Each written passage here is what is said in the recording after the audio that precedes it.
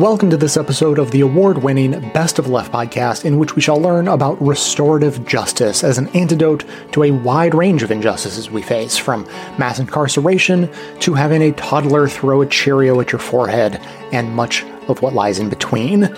But before we get to that, which is mostly focused on our official carceral justice system, I want to talk for a minute about the court of public opinion and the phenomenon that has taken society by storm and sent the internet into a tizzy.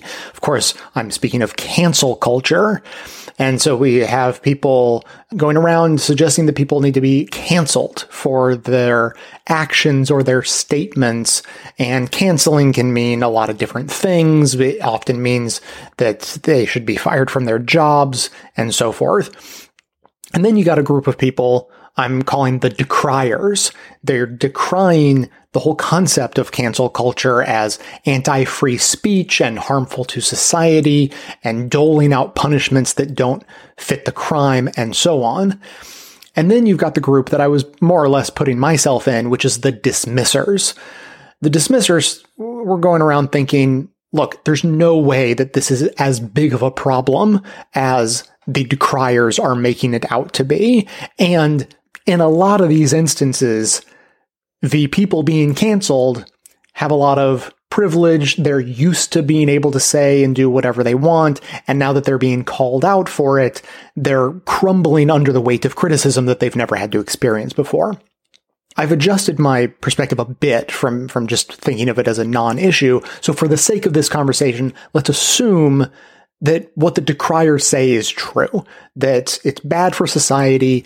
Canceling people is doling out punishment that is harsher than what the so-called crimes would otherwise call for, and that innocent people maybe are being punished unfairly, or that even guilty people are being punished unfairly, and it has a chilling effect on society and the way we communicate as a whole. So we'll just start with that as the baseline. Now, I would say, first of all, our biggest problem with this is that we don't live in communities of 150 people or less anymore.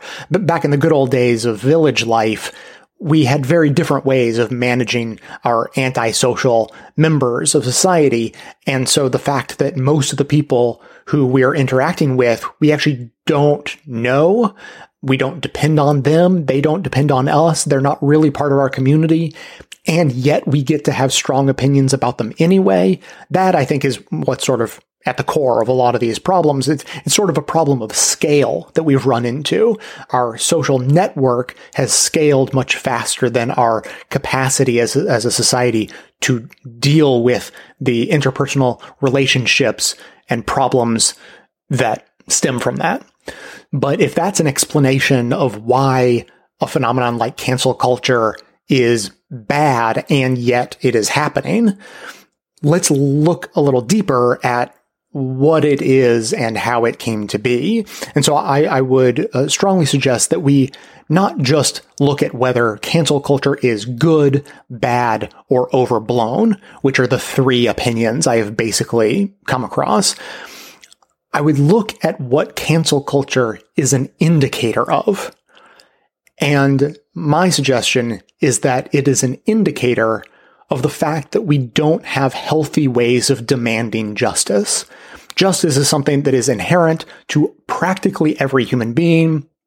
Ask any 3-year-old to describe the concept of fairness, and they'll probably give you a pretty accurate answer. And that goes to show how ingrained it is in us to understand fairness, to understand justice. So the fact is, we don't live in a village of 150 people, which is about the number of people that we as humans are capable of having real relationships with. Knowing and having a relationship with a person. You can have about 150 of those, and then it starts to become background noise and you lose track.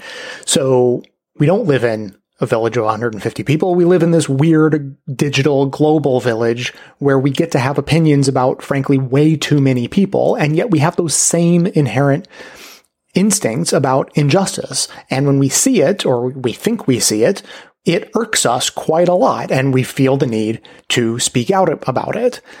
Now, to be clear, I'm not addressing any specific incident because I think it's ridiculous to do that in either direction. People are bringing up specific instances of cancel culture to either support why it's good or bad. That's like bringing up a specific trial to describe why the whole concept of criminal justice is either good or bad. This trial was handled well and the person got their just punishment, therefore criminal justice is good, or this person was wrongly accused and was falsely imprisoned, therefore criminal justice is bad. Those aren't logical arguments. So arguing that, look at this poor case of this person who was canceled so unjustly, therefore cancel culture is terrible, it doesn't follow logically.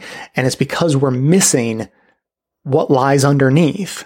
If you're telling an adherent of cancel culture to stop what they're doing, to say that it's terrible, it's anti-free speech, it's bad for society, and you want them to stop that without pointing to a better solution, that is basically akin to telling them that they should stop seeking justice, which is never going to work.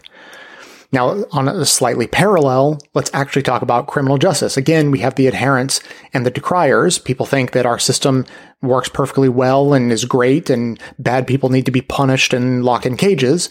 And you have the decriers, I am certainly in that camp, saying that our system is unjust. It doesn't do what we need it to do to make society safer and healthier. Not to mention, it's also racist and classist and all of those things that make it unfair from practically every angle, at every intersection. But again, just like with cancel culture, I encourage you to not just be a decrier without having an understanding, first of all, of what the adherents seek. Because in reality, we are all seeking justice. We all need for justice to be served. We want for justice to be served. We may have some different ideas of what justice is, but as we will hear in the show, people's perception of justice is largely skewed by what options we have available. Just like with cancel culture, people gravitate towards demanding that people lose their jobs because they don't have a better option. If they had a better option, well, maybe they would make a different demand. So in both of these cases, the best way to pull someone away from a toxic, harmful system, whether it be cancel culture or our institutionalized criminal justice system, you need to point them in the direction of a better way of seeking justice, always keeping the quest for justice squarely as your focus. My position is that the model of restorative justice is the one that best fits the needs of society at all levels, because it is infinitely flexible and can be made to fit every offense from the most egregious to the most mundane. So to understand this in great detail, let's hear today's show. Clips today are from Why Is This Happening with Chris Hayes, The Ezra Klein Show, On the Media, Democracy Now!, and Justice in America.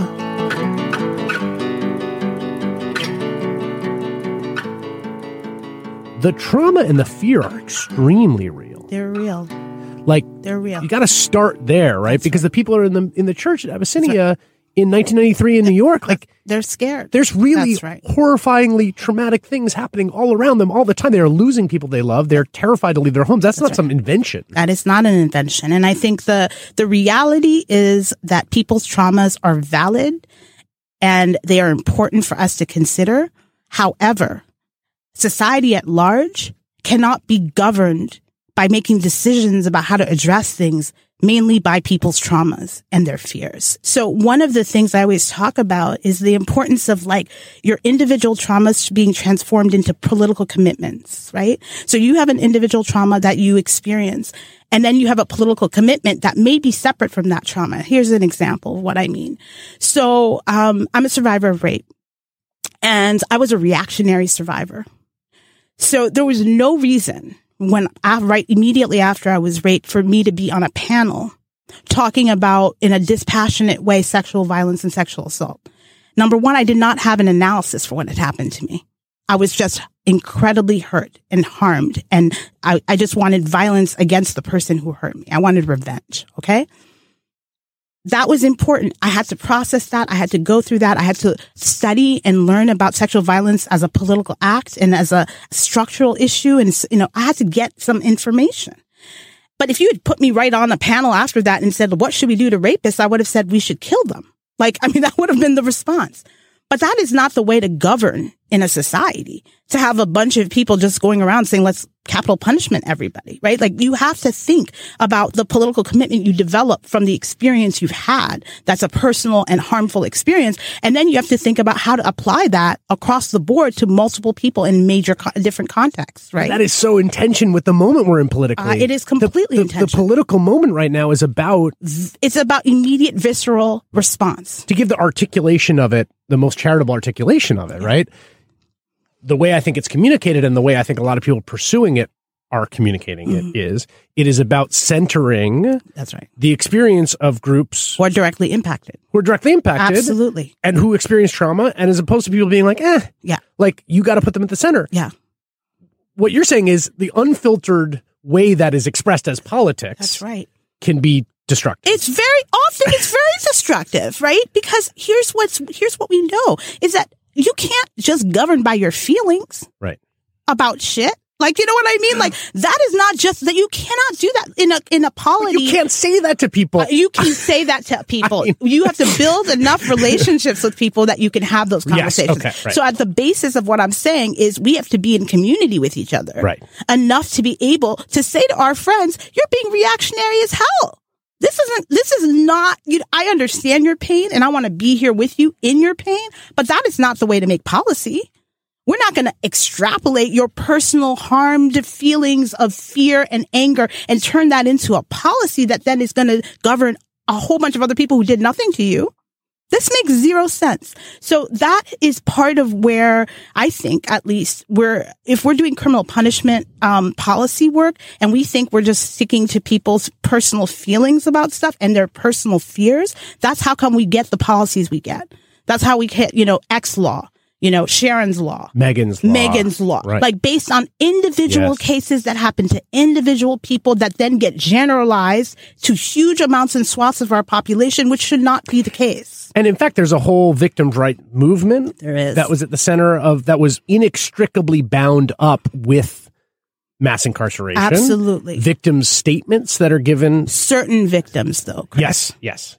The victims that got to be heard and got to be spoken came from a race, class, particularly gendered set of people whose pain was seen as as useful politics.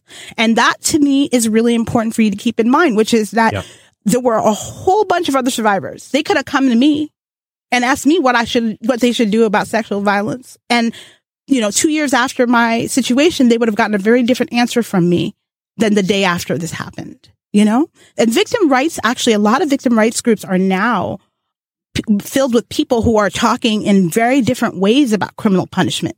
And this is true in New York State, where people are now saying things like, we don't want to be locking everybody up. This is not the way we're going to solve it. Because guess what? They've had years of seeing how that policy has actually not worked for anybody in a good way.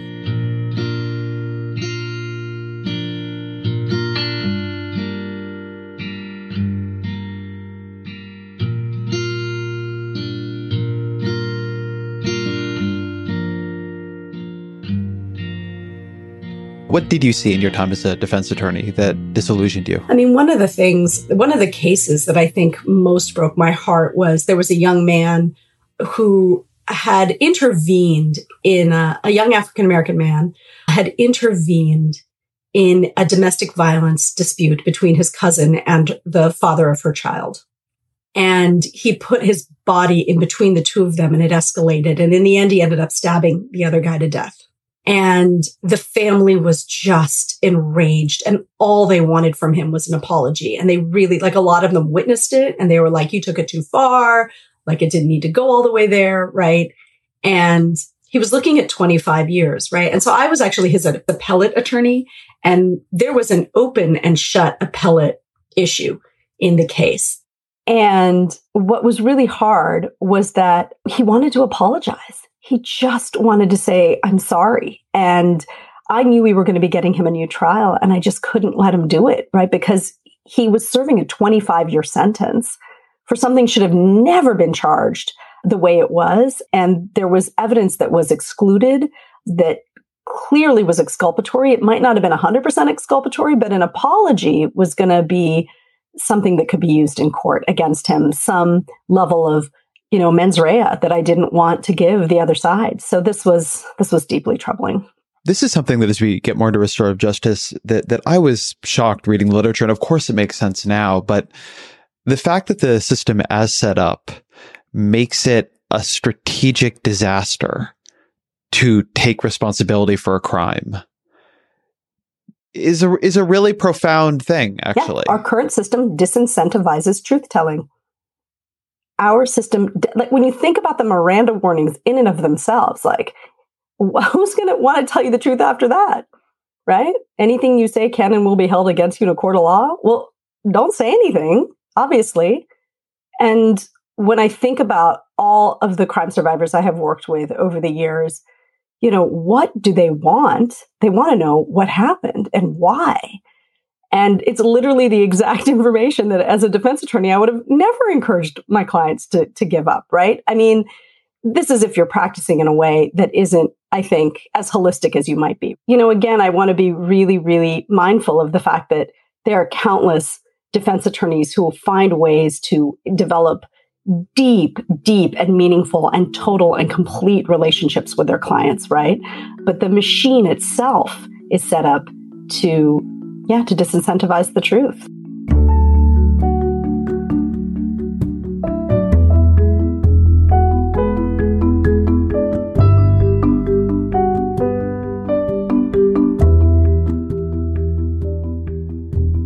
I always tell people, if your only thing that you do in your life is to shorten the reach of these systems in the lives of people you know and yourself, you're contributing to an abolitionist horizon, right? So an example of that is somebody ends up hurting somebody else. There are kind of restorative justice, transformative justice processes and practices that people employ to try to make sure that people take accountability for what they're doing. The key to that is that it's consensual, right? And people always say, well, what about the non-consensual thing, right? Which you have to be willing to take accountability. Right. And in our culture, what actually makes somebody willing to take accountability in the culture we are currently live in right now? Let's say you killed somebody. Is the incentive in our culture and society at large that you should say you did that? Or is your incentive to be like deny to the nth degree that you did it? And why is that? That's because the thing that's hanging over your head is that you go to prison for long periods of time. So it's in your interest in an adversarial system to deny that you ever did anything. To always say you never did it.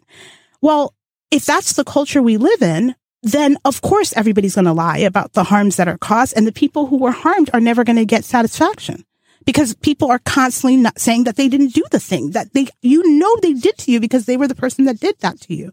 So you have to create different kinds of mechanisms through which we can try to encourage people to take accountability for harm that's caused without the cudgel of potential prison for that to happen. That's a long-term project that is going to take cultural shifts that I'm not going to be here to see the end of. But in the moment that I'm in right now, I believe that if we're trying to do that, more people will pick up on what we're trying to do because they're going to see results that they wouldn't ever see in the criminal punishment system. So for now, I always tell people who get mad at me about abolition, I'm like, well, why are you angry? Because do people get mad at you? Oh, all the time. And not only get mad, but they just want to have debates and they want to, come at me in this really kind of very aggressive way. And I'm always like, if the system that currently exists is a system you think should continue, then why are you talking to me? Because then the system is doing exactly what you hoped it would be doing. But the truth of the matter is the reason people are mad is because the system that's currently exists is such a mess and they acknowledge it is. Right. They know it is. They know that when something happened to them, they did not get what they needed from that system, but they need the system there because they need something to hold on to because what else is going to be anarchy, right? And so you're literally reading my mind. Okay. Right people are just we gotta have something. Yeah, we gotta have something. And this thing right now that we have is better than nothing. And my thing is that's actually a false choice because where I'm working in the world, most of the people I know who need support and want an intervention didn't ever avail themselves of the system in the first place. Can you imagine the numbers that I heard recently were that 1,000 people getting raped, that out of that number, I think it's something like 200 people report. Right. And from the 200 people that report, 20 are moved forward to a prosecutor. And out of those 20 convictions, less than 5 people. And out of those convictions, only maybe 1 ends up behind bars in a sexual assault. So out of 1,000 cases. So when people tell me what we're going to do with all the rapists, I'm like, what are we doing with them now? They live everywhere. They're in your community. They're on TV being outed every single day. So like the fact you think that system is doing a deterrent thing that is actually not doing. This is the, what you just articulated is the fact that the system as currently constituted both does way too much of some things and way too little at the same time. And also just too ineffectively. Right. I mean, what is the homicide clearance rate in Chicago 17%. is 17%. So 17%. 83% of people are literally getting away with murder. So if there's a single thing you want from the system, if you were going to say, we want a system that does one thing and we want a system that does one crime, which is the worst crime you can do is murder a person. And the system should find the person who did that and punish them and lock them up. It's not doing it. It doesn't even, it's not to a preposterous degree. Hugely disproportionate. So I'm like, why are you mad at me for articulating a different vision? Right. At least try it. See what's going on. You've had literally 400 years of the other side. And people want us who offer different visions to come up with first non-resourced, because right now, what are we spending? $172 billion between locking people up, law enforcement and the criminal courts every year on the federal side. What are you getting for that? My organization is not getting $172 billion, I promise you. We are not getting, $1 million. Like, we are not getting proportions of those dollars to do what people then say, prove to us that your model will work. I'm like, based on what? Based on like shoestrings and some shoe polish? Because that's what we have. Our resources are dwarfed by the state's resources. And as long as that's the case, I'm not proving shit to you. You know what I mean? Right. Like if you give us 170 billion, then you can expect some results. Right now, you all who are down with this current adversarial, punishing, oppressive system are getting $172 billion every year. And you're not asking the prisons to show you results. Right. No. Does anybody go to their local prison and say, tell me how many people have left here and are okay and aren't doing things in the community? Nothing. You don't ask the cops for results. We don't ask anybody for results. They're not responsible for coming with an evaluation plan to show how they've used the money. They get unlimited money every single year, more and more and more money. No questions asked. How come that system gets to operate with impunity in that kind of way? And you're asking nonprofit groups on the ground, who sometimes are not even nonprofits, just community groups in their neighborhoods, moms sitting on chairs, when they are trying to get a $10,000 grant to show that they're going to end all violence within 5 years. Right. So the whole entire system is set up to actually be just unbalanced in terms of where the energy should be put, in terms of telling that system that it's doing the wrong thing, right? Rather than advancing the alternative.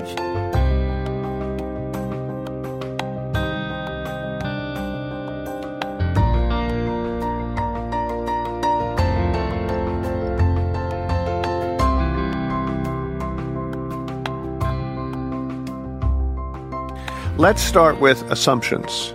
Someone does something violent, and the best thing to do is lock them up for as long as possible, which, doesn't on the face of it sound like a foolish proposition. Rapists, murderers, people who kick old ladies in the face on subway cars, they need to be dealt with. What's wrong with that assumption? So the fact that people who cause serious harm need to be dealt with is entirely right. The question comes when we start to answer how. And it depends on what our aspiration is. If our aspiration is to sort of perform punitiveness, then we should lock them up for a really long time. If our aspiration is to produce safety or to heal victims or to help people become people who will never cause that harm ever again, then prison has very little to offer for us. I'm in the business of ending violence. And we know in that business know that the core drivers of violence are shame, isolation, exposure to violence, and an inability to meet one's economic needs. The 4 core features of prison are shame, isolation, exposure to violence, and an inability to meet one's economic needs. We've baked into our central response to violence exactly the things that generate it. That's not what a society that wants to be safe does. The other assumption that animates our appetite for punishment is the assumption that that's what crime victims want. And the truth is, in our public discourse, we have heard from a tiny fraction of crime victims and largely from a non-representative fraction. We've heard mostly from white women like me, even though a young man of color is 10.5 times more likely than I am to be robbed or assaulted, and even likelier than that to be killed.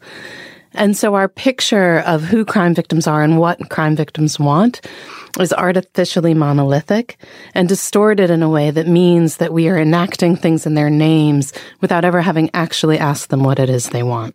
You mentioned safety, you mentioned punitiveness. There's also the question of deterrence and rehabilitation. And as you say, justice for victims. Can you give me just a short list of why those goals aren't being met? Prison is antithetical to accountability, which is confusing because we often use the terms punishment and accountability interchangeably. And in fact, I think they couldn't be more different. So punishment is passive. Punishment is something someone does to me. All I have to do to be punished is not escape it. Accountability is different. Accountability means that I acknowledge what I've done.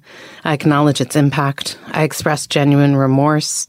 I make things as right as possible, ideally in a way defined by those I hurt. And I do the enormous labor of becoming someone who will never cause that kind of harm ever again. That is some of the hardest work any of us will ever do. And prisons aren't built for it. Prisons separate people from those to whom they owe a debt. They preclude discussion and conversation. They create barriers to victims getting answers to their questions like, how dare you, and why, and was that a real gun, and what if I had fought back, or what if I hadn't fought back, or what were you going to do, or why did you choose me, all of those things. They constrain someone's ability to actually make repair, whether that's paying restitution to the people from whom they stole property or who've accrued medical debt because of the injuries they caused to them, and other forms of repair like paying it forward in the neighborhood by helping younger people not cause comparable harm. Deterrence as a justification for the status quo is manifestly a failure because we have millions of people in prison for violent crimes. They clearly have not been deterred. When it comes to deterrence, if prisons work to produce safety, we'd be the safest country in all of human history. No nation has ever locked up more of its own people than we have. But deterrence depends on a few things. It depends on a level of civic education. It depends on people knowing what the law is and what the consequences are for breaking that law, which is totally not present for us. It depends on consistency, meaning if I do X, Y will happen every time. That could not be less true. The biggest predictor of outcomes in the criminal justice process is sadly not your guilt or innocence, but your race. And that is not something that someone can be deterred out of being. And finally, deterrence depends on hope. It depends on the prospect that if you are law-abiding, if you keep your part of the social contract, if you do all of those things, that you will get the basic entitlements of a just society. That includes an ability to meet your basic economic needs, some basic level of safety, some decent education. And when none of those things are promised, like absent a real structural basis for hope, deterrence falls short.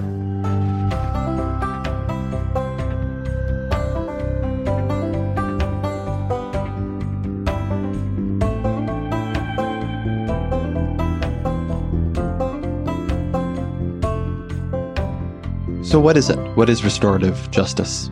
It's interesting to ask that question because sort of two of my teachers, one is Howard Zehr, who's called the grandfather of restorative justice. And I feel that he theorizes and teaches restorative justice in incredibly brilliant ways that can help those of us who are trained in Western thinking, right? And then my other mentor and teacher is Robert Yazzie, the former Chief Justice of the Navajo Nation, who, when people talk about Howard Zehr's definition of restorative justice, Robert Yazzie finds it to be hubris that we think that we can define restorative justice, right? It's a way of life. It's a way of being. But I will name Howard's definition, which I think is really beneficial, right? So he says it's an approach to justice that involves, to the extent possible, all those who have a stake in a specific offense to collectively identify and address harms, needs, and obligations in order to put things as right as possible.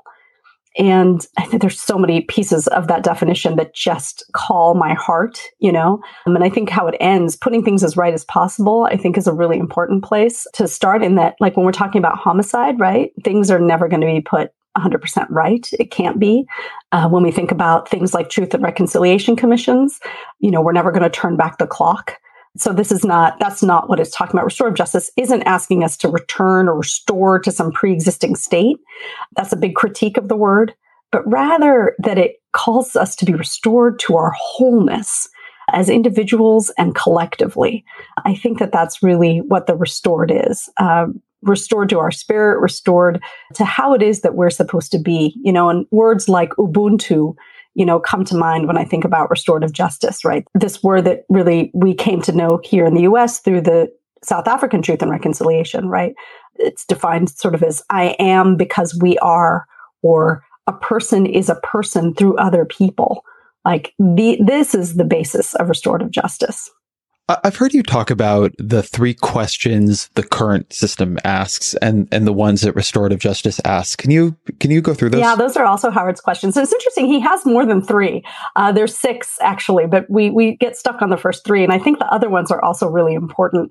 But the 3 questions are, this is the paradigm shift that restorative justice calls us to. And I really love the way Howard frames restorative justice as a fundamental paradigm shift. You know, so there's a debate within the restorative justice academic community about whether or not restorative justice should be framed as a paradigm shift or sort of as what I would call an add-on to the current criminal legal system. And the 3 questions are this. So in the current way of thinking, we generally think of what law was broken, who broke it, and how should they be punished, right? That's sort of the thumbnail sketch of the criminal legal system as it currently operates. And the paradigm shift restorative justice calls us to is a completely different set of questions.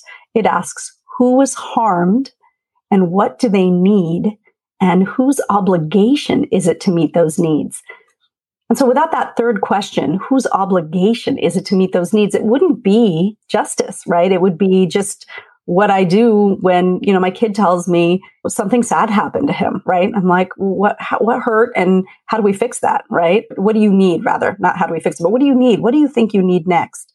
But when somebody else did it to me, then I'm like, whoa, well, what's the justice question that starts to arise there, right? And how do we start to think about making that right with that person? That's the justice piece.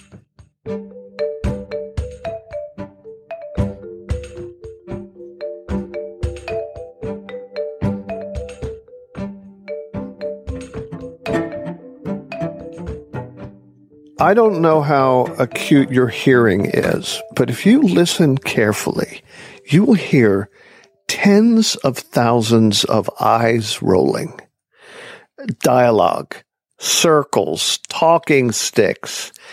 It all sounds kind of kumbaya and bleeding heart in exactly the way conservatives ridicule the left about.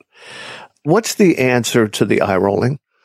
So I actually don't find that this is a liberal-conservative divide in ways many other things are.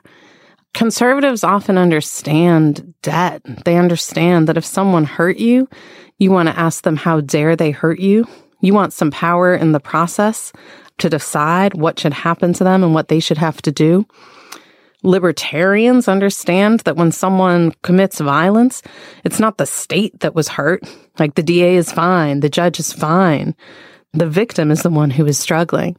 And so there's an obligation that's between people, the debt that's owed to them, that instead gets paid to the state in a super unproductive form. The thing, too, is that putting somebody away People don't have to do things to fix things. People don't have to repair the damage they've done. That repair falls on the society, even though they themselves are the ones responsible for causing that harm. It means that we spend our taxpayer dollars housing and feeding people who have caused harm. At the same time, we spend a couple of our taxpayer dollars trying to tend to the people they hurt, and we let them off the hook for doing that repair. Small footprint so far, kind of pilot projects in 2 boroughs of New York. Great data based on tiny sample size. What are the prospects for restorative justice, for it getting traction, for being more widely embraced, for it being an arrow in the quiver of 1,000 DAs instead of just 2? So our current system, it's as though there's a hamburger stand in the middle of the desert that serves really nasty burgers. And there's a long line because there's nothing for 200 miles. And if you looked at that hamburger stand and you surmised that those were the best burgers in this country, you'd be making a mistake. And if you surmised that everyone's favorite food was burgers, you'd be making a different kind of mistake. What I know is that if there were also a taco spot and a pizza spot and a veggie spot, the line at the hamburger stand would get shorter and shorter and shorter as people availed themselves of options that actually might nourish them. So the reason that I'm hopeful about the expansion of restorative justice is I think that it is in line with what most victims actually want. It's just not in line with what our public narrative has been about victims. We've lifted up a handful of stories. We've given the megaphone only to the most vengeful. And we've done that at great expense to victims. So if changing everyone's minds were required for this expansion, I'd be a skeptic like most everyone else. What I understand is that the story we've been told about who people are and what they want is largely a lie. And so all we have to do is act on the thing that is true instead of acting on the lie that we've been told, and we'll find vast demand for this across the country.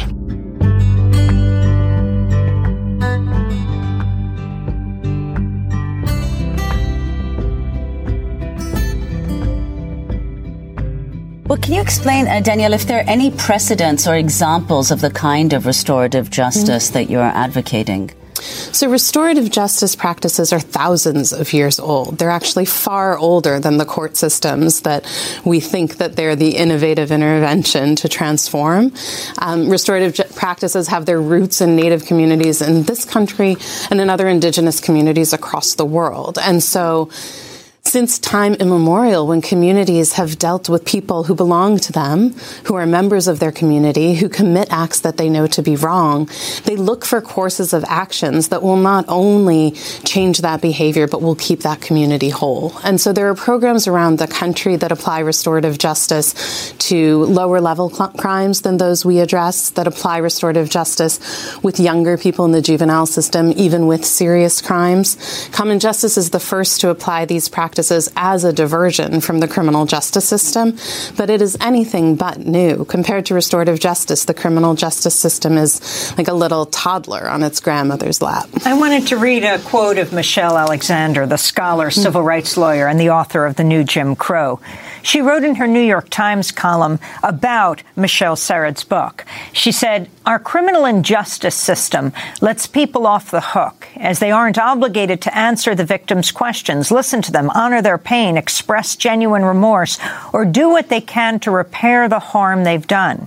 They're not required to take steps to heal themselves or address their own trauma, so they're less likely to harm others in the future. The only thing prison requires is that people stay in their cages and somehow endure the isolation and violence of captivity. Prison deprives everyone concerned, victims and those who have caused harm, as well as impacted families and communities, the opportunity to heal, honor their own humanity, and to break cycles of violence that have destroyed far too many lives." You use examples in your book, Michelle Sered. Those are the words of Michelle Alexander, recommending until we reckon. Danielle Sered. Give us some of the examples. I think one of the most powerful ones early on is I said earlier that we only take cases into the project if the victims of the crime consent. It's important to remember fewer than half of victims call the police in the first place. Another half don't even make it past grand jury. So that means that the victims who remain in the system following indictment are the ones with the greatest appetite for incarceration. These are the victims we ask whether they want to see the person who hurt them go to prison or come to common justice. Early in our experience, we were talking to a mother whose 14-year-old son had been robbed and beaten. The young man who caused this harm to him was facing at least 3 years in prison. And I was having a conversation with that mother about whether he should go to prison or common justice. And she said to me, when this young man first hurt my child, first I wanted him to burn to death. And then I wanted him to drown to death. And then I realized as a mother, I don't want either of those things. I want him to drown in a river of fire. And she said, but the truth is 3 years from now, my 9-year-old boy will be 12 and he'll be going to and from school, to and from the corner store, to and from his aunt's house alone. And one of those days he'll walk past this young man. And I have to ask myself on that day, do I want this young man to have been upstate or do I want him to have been with y'all? She said, now, if he were before me today and I had my machete, not a machete, my machete, I would chop him to bits, bury him under the house, and sleep soundly for the first time since he dared lay hands on my baby. The truth is I'd rather him be with y'all. I think we have a myth that moving towards some different response to crime requires forgiveness, requires mercy, requires compassion, requires victims who embrace the people who hurt them as though they are their own family, as though they could be brothers. That's not what it requires. What it requires is pragmatism. That mother made a decision to prioritize the safety of her children and children like him over her emotions. That may or may not be a mother's obligation. It certainly seems that prioritizing safety over emotion is the job of the criminal justice system.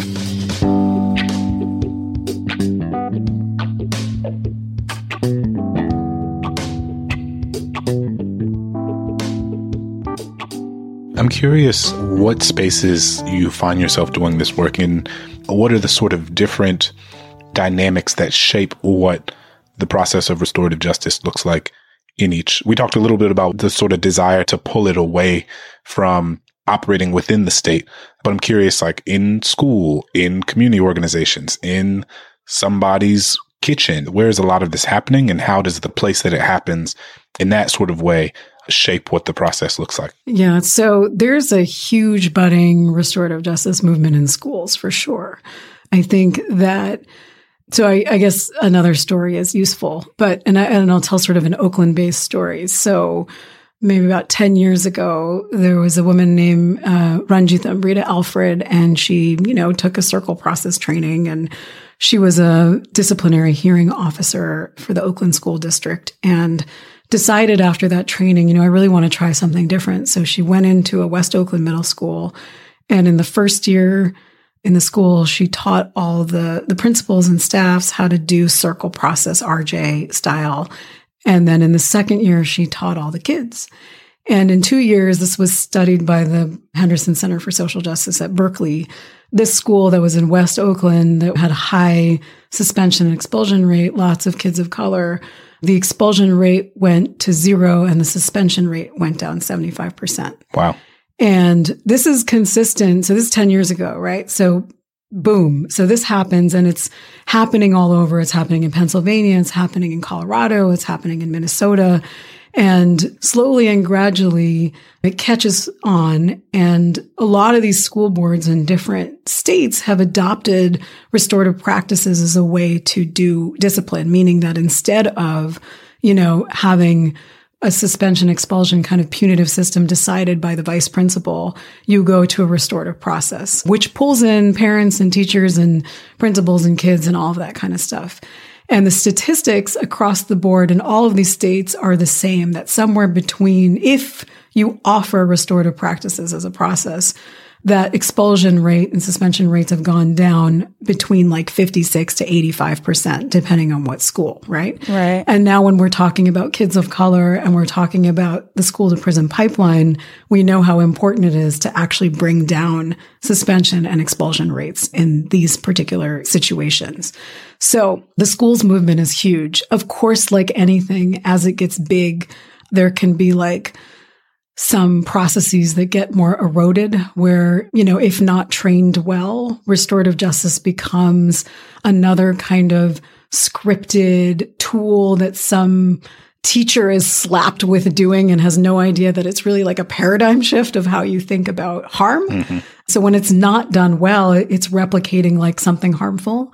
And that has happened. And when it is done well, it's because the restorative justice coordinator has internalized a different paradigm. The school is internalizing a different way to think about discipline, to think about like, not discipline, but even like when harm is happening around you and the health of kids, right? So it's like most of the training that happens around how to do RJ in schools is really about taking a whole school approach and not saying like, don't be just that teacher or that one person out there in the school who's trying to do it differently. You need the whole school on board. Right. So that's a big piece on the schools thing. And the person that I'm close to who runs the Oakland Unified School District program, he has often said, like we have 33 restorative justice coordinators in the Oakland schools, which are sadly on the chopping block right now, but that's another story because of the city budget. But anyway, so he has said that basically 90% of doing restorative work in schools is community building. 90% of the time, all you're doing is being in circle, building community, building relationship. And it is so that when the 10% of when, the stuff hits the fan happens, that folks are ready. They're ready to deal with the harm when it happens, right? But you have to do that 90% of your time is community building and relationship building. So that's very much how this work is being infused kind of in the schools context. Also, there's a really large contingent of folks that are trying to do what's called restorative community conferencing. So it's like diversion for young people who do harm out of any juvenile justice system. So we know that if a young person, at 16 to 20 touches, the juvenile justice system, is incarcerated, they're like 90% likely to go into an adult system. We also know that because of all of the research, all the stats, everything, that like there's like this spike of crime, of like harm that happens at the age of particularly boys between the age of like 16 and 20. So it's like, what do we need to do to get young boys, probably more young boys of color through that age, right? Mm-hmm. So how can we divert them out of the juvenile justice system, where what restorative community conferences are basically working with the whole community to refer cases to an outside system and then solving it before it ever goes to juvenile justice. Or if they go to the court, working with the DAs to divert the cases to an outside organization and have everybody on board to say, if you go through this restorative community conference process and come up with a plan, your case is closed. If you fulfill the plan, it's done and you never touch the system. So that restorative community conferencing and diversion program is alive and well. It's something that started in New Zealand and has been happening in Baltimore with a program that Lauren Abramson started and is now rooted in Baltimore. I think it's Restorative Response Baltimore, with Sujatha Balaga's work here in Oakland, with, I know, folks in Wakumi Douglas in Florida and Travis Claybrook in Tennessee. And, there are all these different places that are trying to do the diversion work. And it has proven to actually work from the New Zealand context and has proven to now be working here.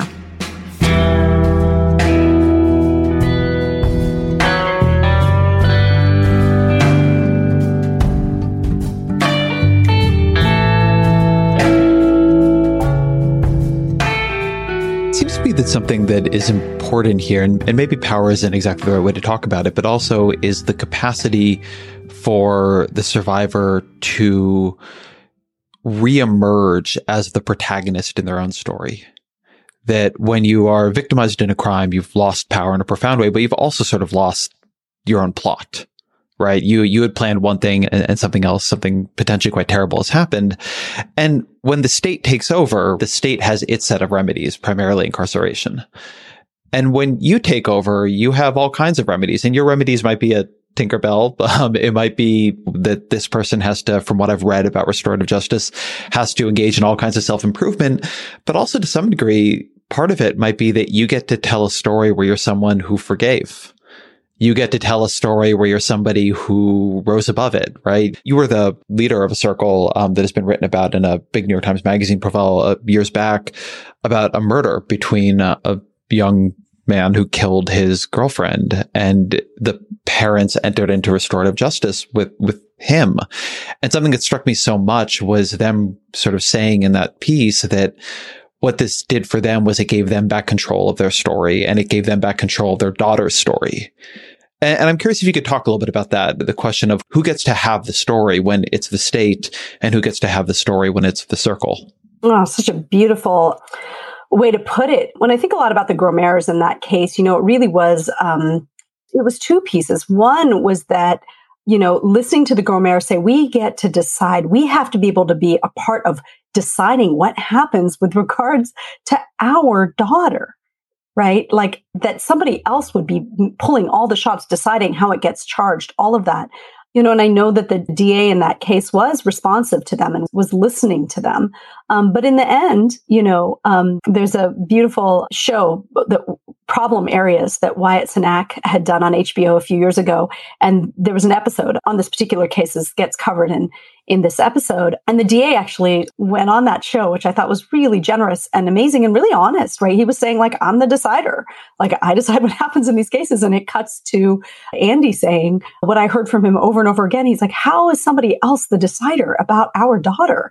And so I think that that's a really important piece of the continued disempowerment that crime survivors feel when the state swoops in and makes decisions for us. But more on the story piece, right? I think Kate speaks about this so beautifully, and she wrote a book called, I think it's called Forgiving My Daughter's Killer. And, when she talks about the restorative justice journey that their family went on, really it was about telling the story differently. And Howard Zehr speaks of this so beautifully. He really literally uses the word restoring, that we're all restoring what happened. And so I think that this is an incredibly important piece, the restoring for survivors.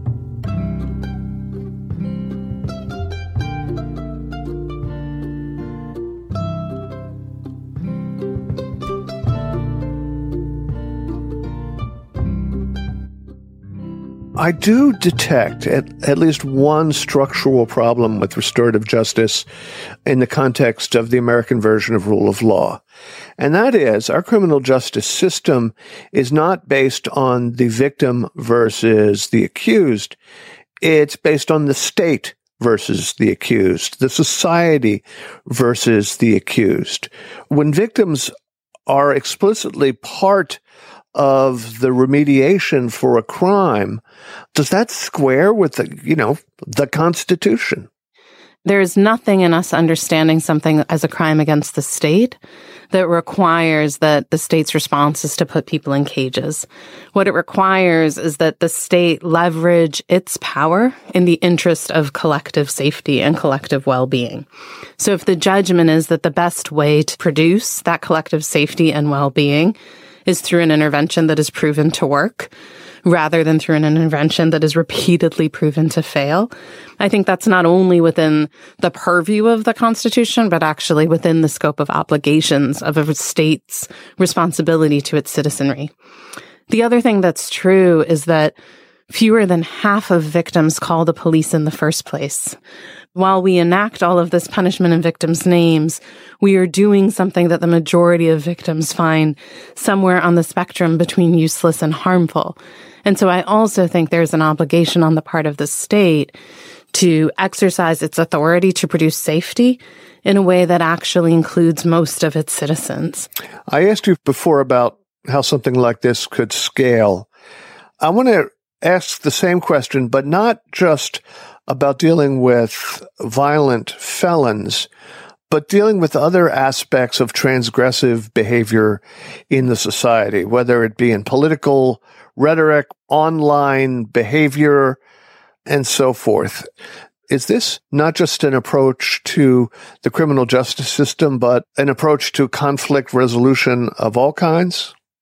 That's applicable in all sorts of contexts. Restorative justice is fiercely proportional. It means it brings you face to face with the impact of the harm. When that impact is small, you see a small harm clearly. When it's great, you see a great harm clearly. It's my belief that it is most applicable in the most serious cases because it's powered by the severity of that harm. But the basic idea scales everywhere from how we think about an attempted murder to how we parent our young children. I would do with my godson when he was young a practice where if he did something bad, he'd have to say what he did and say he understood the impact and ask how he could fix it and do that, say he was sorry.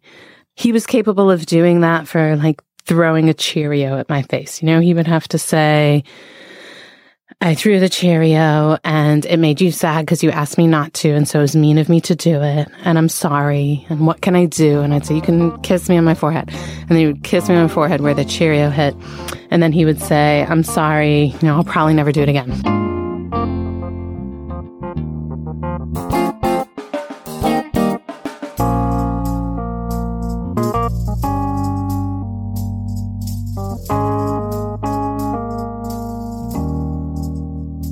There are criticisms of restorative justice, to be clear. It's not perfect. First, the fact that both parties must agree or even take part in the restorative process means it's limited in the situations in which a responsible party is interested in amends in the first place. That can obviously be limiting into who is participating or not participating in the process. Right. There are also, of course, situations in which the person who has caused harm is coerced into the process by the looming threat of criminal consequences. But even then, they have a stake in the resolution. People also criticize restorative justice for kind of keeping professionals out of the process, right? Not just legal professionals, but people like therapists, for example. And another criticism is that restorative justice doesn't really address the fundamental power structures that often lead to harm. Power dynamics are a concern in the restorative process. Things like race and gender and age and class and sexual orientation don't go away just because the restorative justice process is happening. And nor does sort of social context, especially for kids, which may ultimately lead the harmed party to feel pressured into resolution before they feel ready. Restorative justice isn't perfect, and it might not be for everyone or for every type of harm that's been done. As we said, there's no one solution to this disaster of the criminal justice system that we've created. But in general, restorative justice does offer a different way to think about harm, healing, restitution, and consequences. And fundamentally, it does attempt to rethink how we imagine punishment, which is key for any deeply rooted, real change to our criminal justice system. Here's Danielle Sered talking once more about the difference between punishment and accountability. In our culture, when we say accountability, we usually mean punishment. But I understand that the two are not only different, I actually believe that they're incompatible. So punishment is passive. Punishment is something somebody does to us. All we have to do to be punished is to not escape it. It doesn't require anything in terms of our agency. It doesn't require us to work. It doesn't require us to acknowledge anything. It is something that is inflicted upon us by somebody else. Accountability is different. Accountability is active. At Common Justice, we believe accountability has a few key elements. It requires that you acknowledge what you have done, that you acknowledge its impact on others, that you express genuine remorse, that you make things right to the degree possible, ideally in a way defined by those who are harmed, and that you do the extraordinarily hard labor of becoming someone who will never cause that kind of harm again. That kind of accountability is some of the most difficult labor any of us will do.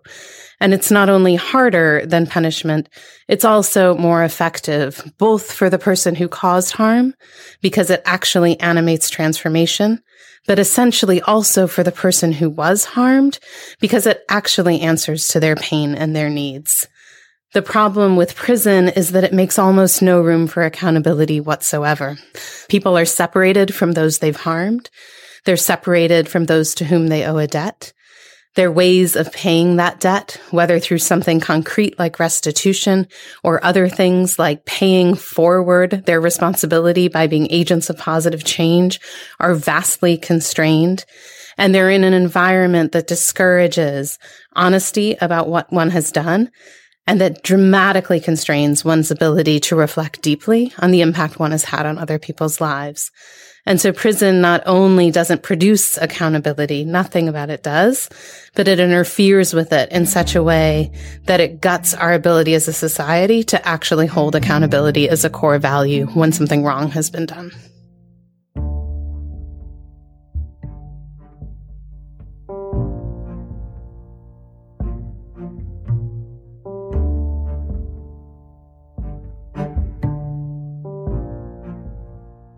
Tell me about results. In your book, you have many heartwarming examples.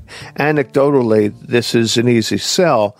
You use some percentages of outcomes, but the sample size, as we've discussed, is quite tiny. So do we have any reason to think that this scales, that you can build a criminal justice infrastructure around healing circles? No and yes, right? The no is that restorative justice will not wholesale replace incarceration. Nothing will. Part of the problem with incarceration is it treats 1,000 different problems with one single tool. And that's never going to produce meaningful results. The best results will always come from a variety of interventions that are actually appropriate to the kind of harm someone is causing to change. But on the other hand, the part where I say yes is that we spend $80 billion on our correction system. So in cases where we're spending, say, $100,000 and locking someone up for a decade, we're spending $1 million on an intervention that is unlikely to actually produce positive results. However small our operations are, however intensive our services, it would take us a lot to get to $1 million cost per case. And I think all of us can understand that if we have those kinds of resources to invest in a single person, that at much, much smaller levels, we can invest in results that actually transform. The other thing that's true, too, is if you start to do things in response to violence that actually reduce it, then the volume in the criminal justice system will diminish and you won't have to do as much. The correction system has an amazing business model where their intervention in response to violence generates violence, which brings them more work to do. A different model would have interventions that responded to violence, that reduced violence, and thereby reduced the overall workload. And it's in that efficacy that there's truly a path to scale.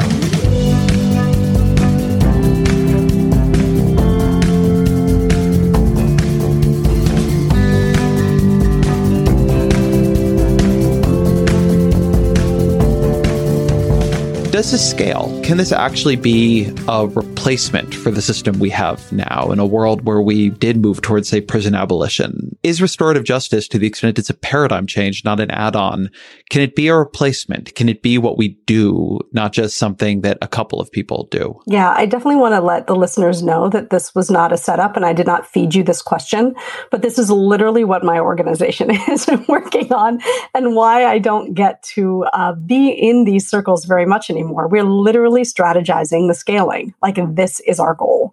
When I think about the totality of ending mass criminalization in America as we know it, right? There's so many pieces, so many amazing people across the nation doing work in so many different ways at dismantling what exists. And then in the end, we're going to need this other thing that we're going to need. Like, people are still going to keep harming each other, right? Like, I dream of a day, and I think I look to Mariame Kaba a lot, who constantly reminds us to look to that horizon, right, of a day when we're not going to need anything that we have today, that if everyone's needs were truly met, et cetera. And even then, you know, in 500 years from now, and I'm seeing some sort of Star Trek future where everyone's needs are met, et cetera, there's still going to be harm, right? There's still going to be egos. There's still going to be, right? Like, as a Buddhist, I can say until every single human is fully enlightened, we're still going to be hurting each other, right? And so what are we going to need instead? And so my hope has been to build that for when we get to the place when, instead of being a part of the act of dismantling, I think that's a lot to ask of restorative justice,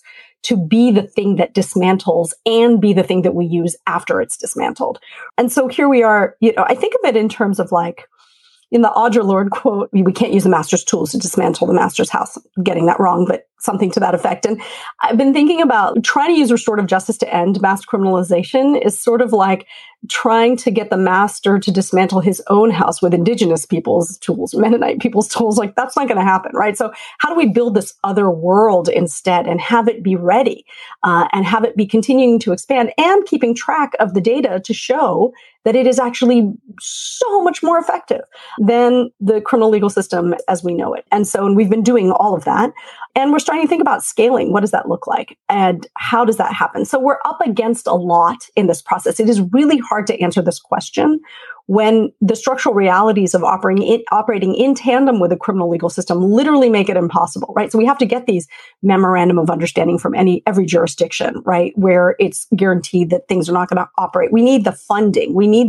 These are the sort of things, but are the tools there?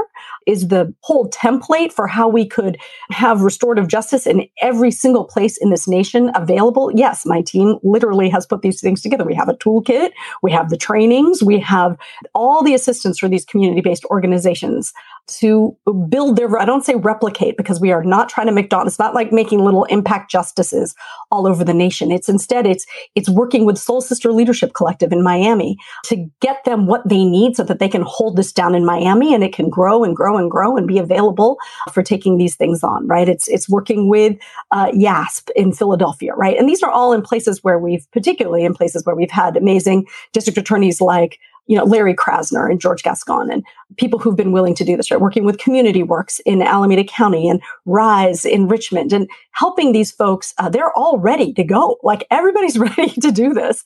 And it really is a matter of us taking it to the next step of figuring out how for these folks to get a portion of what it is that we spend on mass criminalization and even on policing, right? So this aligns beautifully with this defund moment, right? Where people are asking, like, in Berkeley, $75 million of the general fund a year, 38% of our general fund goes to the police, right? In Oakland, it's more like 45%, I think, of the general fund, like $290 million goes to policing in Oakland. And we're asking for like $1 million. We're asking for so we're asking for $3 million, right, in these cities. And it should be more if we were to be operating at best practices. But scaling is absolutely possible. And we have a plan for that.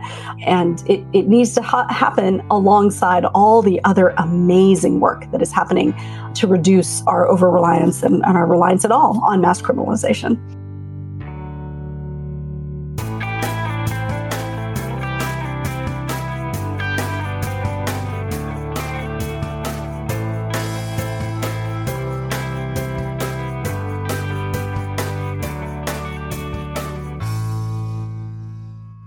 We've just heard clips today, starting with Why Is This Happening with Chris Hayes, and 2 clips speaking with Mariame Kaba about the failures of our current system and the absurdity of basing a system of justice on the feelings of the victims rather than provable benefits to society.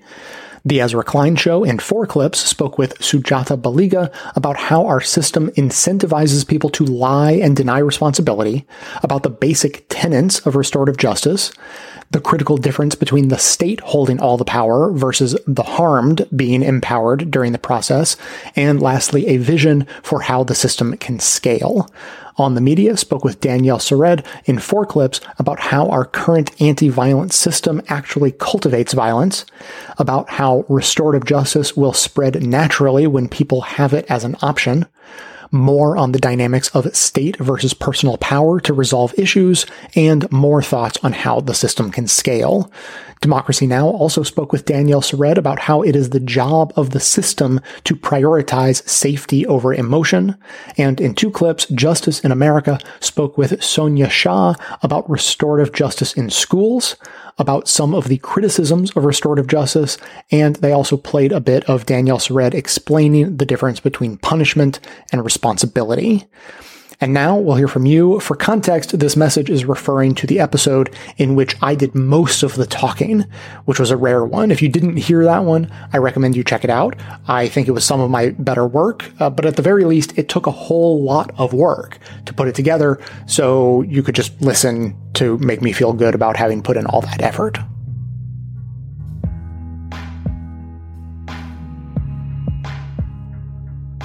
Hi, Jay. It's Dave from Olympia. I just finished listening to episode 1358, How a System of Power Defends Itself. It was interesting and well put together, but I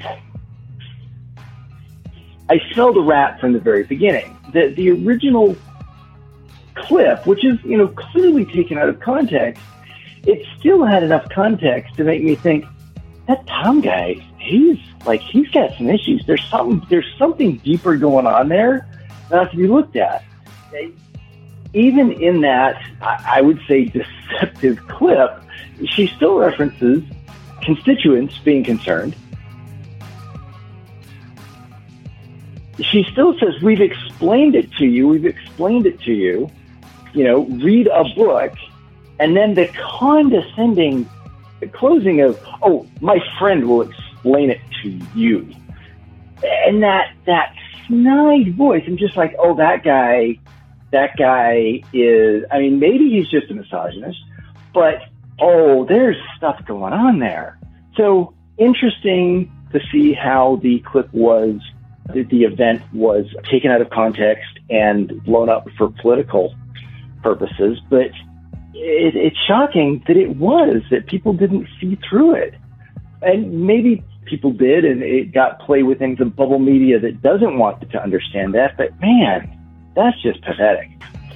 A great dissection of the events, however. Thanks, Jay.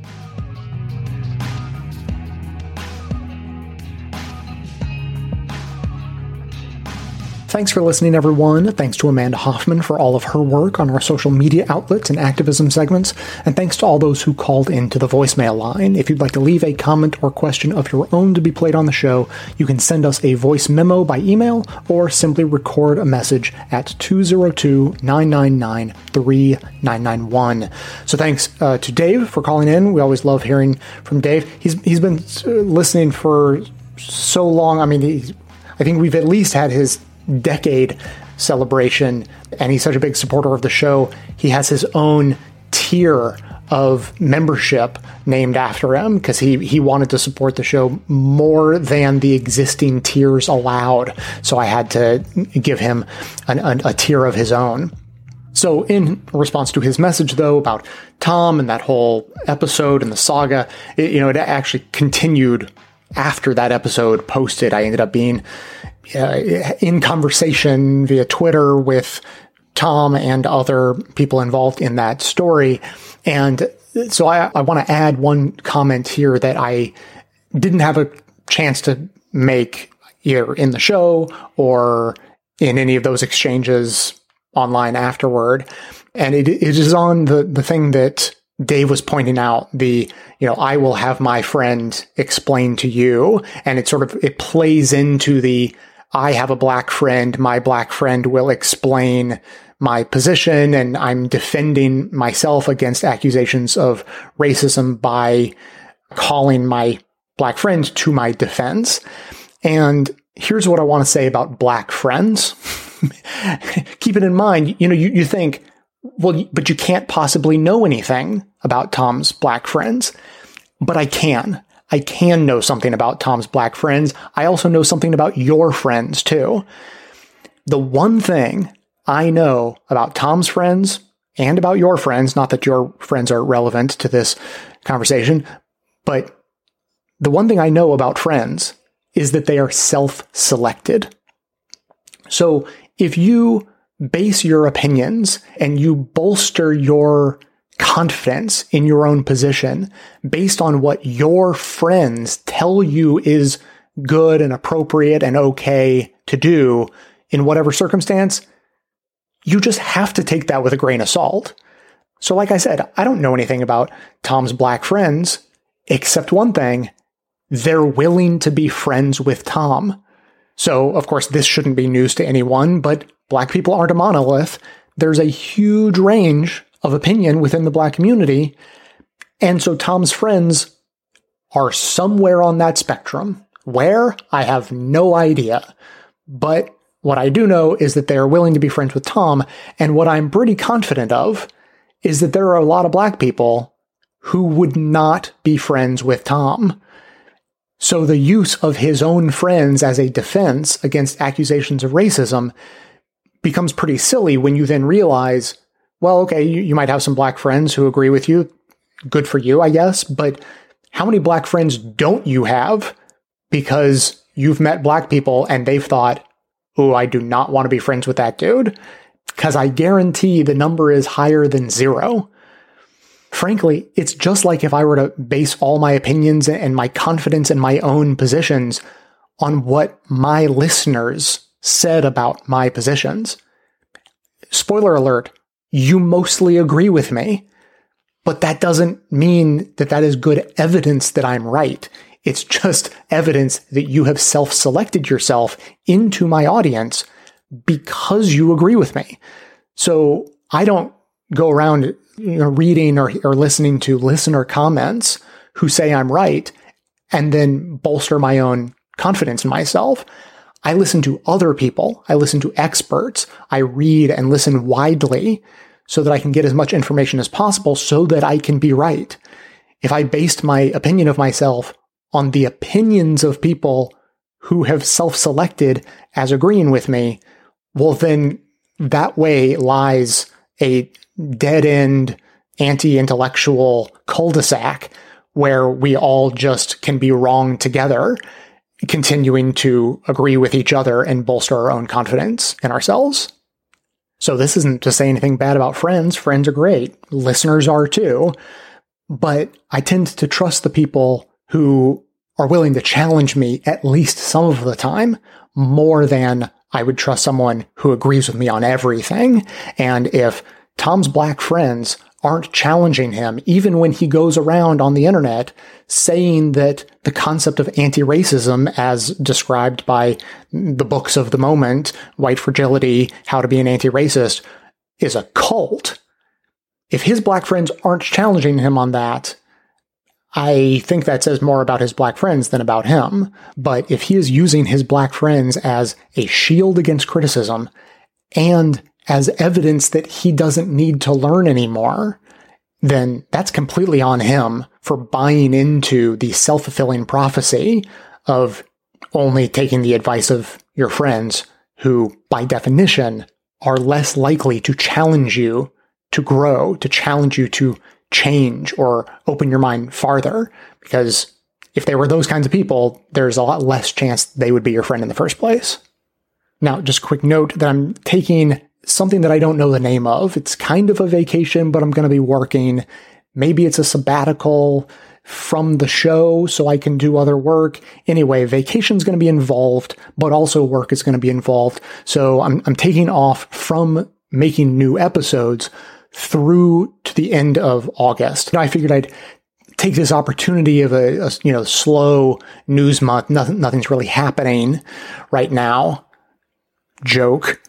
And I'm going to use this time to retool and refresh and gear up for the rest of the year. Members got a whole rundown of what I'm up to. It took me about 25 minutes to explain to the members on the bonus episode all the things I'm going to be doing. So you'll excuse me for not going down the list right now, but rest assured, I will be doing some resting and also doing a whole lot of work.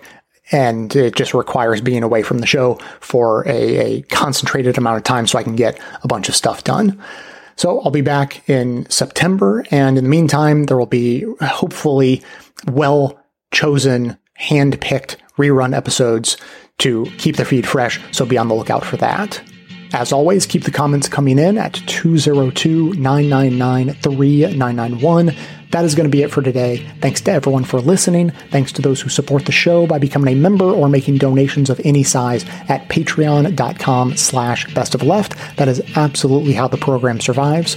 Of course, everyone can support the show just by telling everyone you know about it and leaving us glowing reviews on Apple Podcasts and Facebook to help others find the show. For details on the show itself, including links to all of the sources and music used in this and every episode, all that information can always be found in the show notes on the blog and likely right on the device you're using to listen. So, coming to you from far outside the conventional wisdom of Washington, D.C., my name is Jay, and this has been the Best of the Left podcast, coming to you as often as we are able, thanks entirely to the members and donors to the show from bestoftheleft.com.